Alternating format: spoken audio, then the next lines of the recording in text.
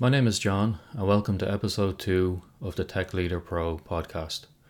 Today I'm going to offer you some advice on how to handle escalations.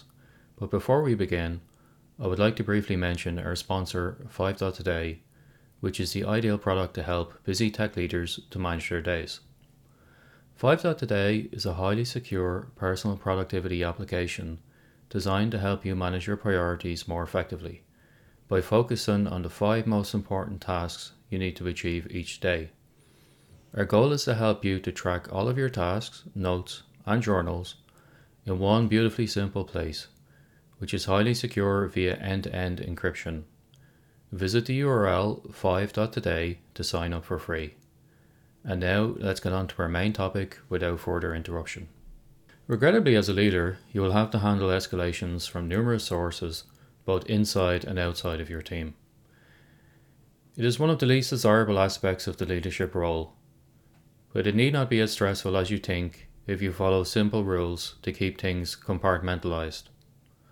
Put simply, you need to reduce the emotion and stick to the facts. But let's explore that in more detail during this episode. Firstly, it's important to think about the different sources of escalations you will encounter. For example, escalations from customers or prospects, escalations from your marketplace, escalations from your team, escalations due to technology, and many more. Each of these are quite different, so let's look at each of these separately. In my previous role, I took over a large customer project from a predecessor who had quit, which can only be described as a dumpster fire. The project was late and stuck in user acceptance testing due to hundreds of bugs being opened, and the customer sponsor was openly hostile towards us. Meanwhile, our team morale was rock bottom, and different teams were openly at war with each other. The first thing I done was a root and branch review of every team we had working on the project to look at where we were failing and what needed to be improved. I met a lot of internal resistance to this, especially when those teams learned I would be openly sharing the findings with the customer. But I managed to nullify that resistance by forcibly securing the backing of our COO on the plan. Once the report was in place, I then flew across the ocean to meet with the customer, along with a senior member of each one of the teams we had working on the project, and apologised in person for over an hour to our sponsor as well as his bosses, right up to vice president level.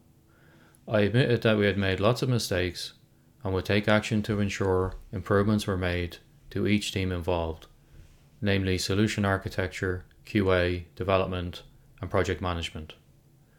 I simultaneously raised my credibility with the customer by being honest with them in order to gain their trust, while at the same time giving our customer the opportunity to vent their frustrations with us, which was good catharsis for them. In the end, the weekly one-to-one call I had with the customer sponsor went from him shouting at me for about how bad our organisation was, to after a few months of us both having a nice chat about what we were planning to do during our upcoming weekends. The hot list of open escalations had been reduced to 0. There are a few key leadership lessons to take away from this story. Firstly, honesty is usually the best approach to take with an angry customer. If you screw up, you should own it. In my example, I owned the overall failure even though I was not responsible. Remember, I joined this project late after my predecessor had quit. I did not mention my predecessor once, internally or to the customer, as I hate the blame game. I also did not blame the teams in question, in spite of their concern that I would. I simply presented the facts gained from a retrospective without mentioning anybody by name. Lastly, I acted as the firewall for the team. I took the heat from the angry customer. I stood up in their head office and presented the failings, and deliberately drew their heat directly on me.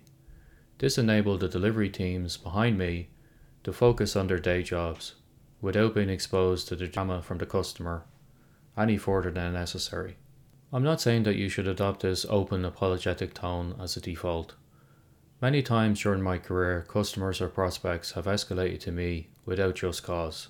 When a manager is failing on the customer side, for example, they will sometimes try to deflect the blame onto the software vendor, namely you, rather than taking that heat from their bosses.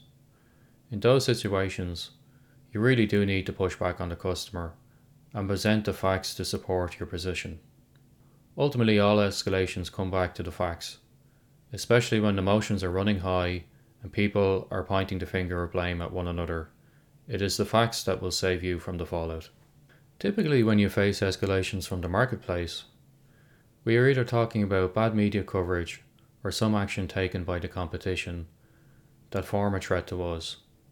Sadly, this is all part of the rough and tumble of doing business, and my advice to you is you firstly need to take these challenges on the chin, but I can offer further advice for how to react. Firstly, even if you are getting negative coverage in the media, but at least you are becoming big enough that the market is paying attention to what you're doing. That is undoubtedly a good thing. Secondly, as any good marketer will tell you, there is no such thing as bad press. You can capitalize on the attention, knowing it will inevitably be short-lived, in order to push your own narrative, or you may simply choose to ignore it until it goes away. Remember, news cycles and attention spans are extremely short these days, especially due to social media.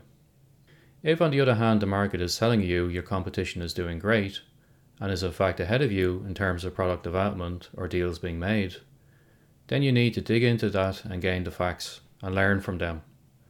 There is no shame, and I mean absolutely zero, in studying deeply what the competition is doing, where they are successful, and see if you can apply those learnings to your company. In fact, I will go stronger than that. Not studying what your competition are doing could be fatal, especially if they arrive via a blind spot and start to steal your customers from you. Escalations within your team itself can arise from time to time, for example due to personality conflicts between team members, or team members disagreeing between themselves on the way forward and coming to you to arbitrate. For those kind of conflicts, it is important to remain objective and not take sides. Once again, you must establish the facts firstly before taking any position on the dispute amongst the team. However, these arbitrations are part of your job, and ultimately you will have to make a decision, as the team are escalating to you for this very function, having realized themselves that they cannot reach an agreement without your input. Once you make a decision, the team must accept it, even if they do not all agree to it. And finally, you will make it clear that you will now own the outcome, as it was your decision that broke the deadlock.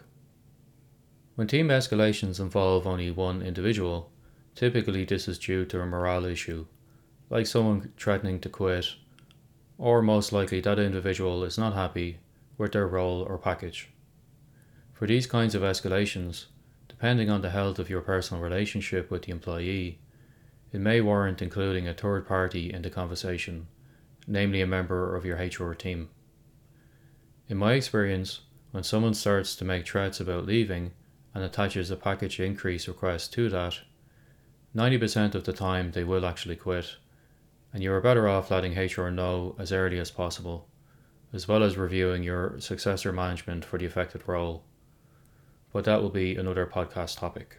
Finally, I've seen these kinds of package complaints turn nasty on occasion, so you may need to have an additional arbitrator or witness present during each one-to-one conversation with the employee, and you should get that third person to follow up the meeting with minutes on outcomes and agreements in writing after the meeting. Team escalations, especially those involving complaints, can be the most stressful escalations to deal with, as you will be facing those teammates every day.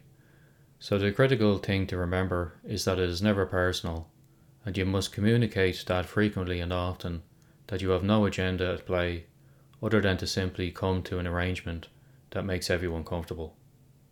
Escalations related to technology are actually the ones I enjoy the most, as they enable you to deep dive into some specific area of technology with the team in order to decide on what architecture to use, how to fix a difficult bug, or how to resolve a performance issue.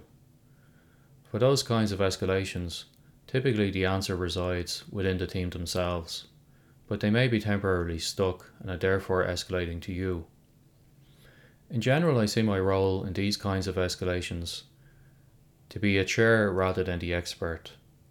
After all, when it comes to having a deep understanding of technology, the engineers in your team will know more than you. However, if they respect your opinion enough to ask you for help, then you should offer your ideas, even if in the end a different solution is found. The key point is to gather the team around a whiteboard or on a call and get them talking about the issue until agreement is found on a solution. Your role is not to offer the solution directly, but instead to tease out of the team by asking the right questions. For example, have you tried X, or what about applying Y, etc. So to recap, today we have discussed that escalations are part of your life as a leader, so you better get comfortable in dealing with them. They can come from many different sources, for example, customers, prospects, your team, the market, or from the technology you're working with itself. For customer escalations, it is important to be honest and own up when you mess up. This will enable you to build trust with the customer. Market escalations can be a blessing in disguise, as there is no such thing as bad press. You must study your market competition closely at all times. For team escalations, try not to take sides, especially when the facts are not clear yet. If you overrule the team during a dispute, remember you now own the outcome. For technology-related escalations, you should tease from the team the solution rather than offering one directly. Your role is to guide them, not act as a subject matter expert. Regardless of the source of the escalation, you need to reduce the levels of emotions and stick to the facts. I hope you enjoyed this episode and I look forward to covering the next topic in the series with you.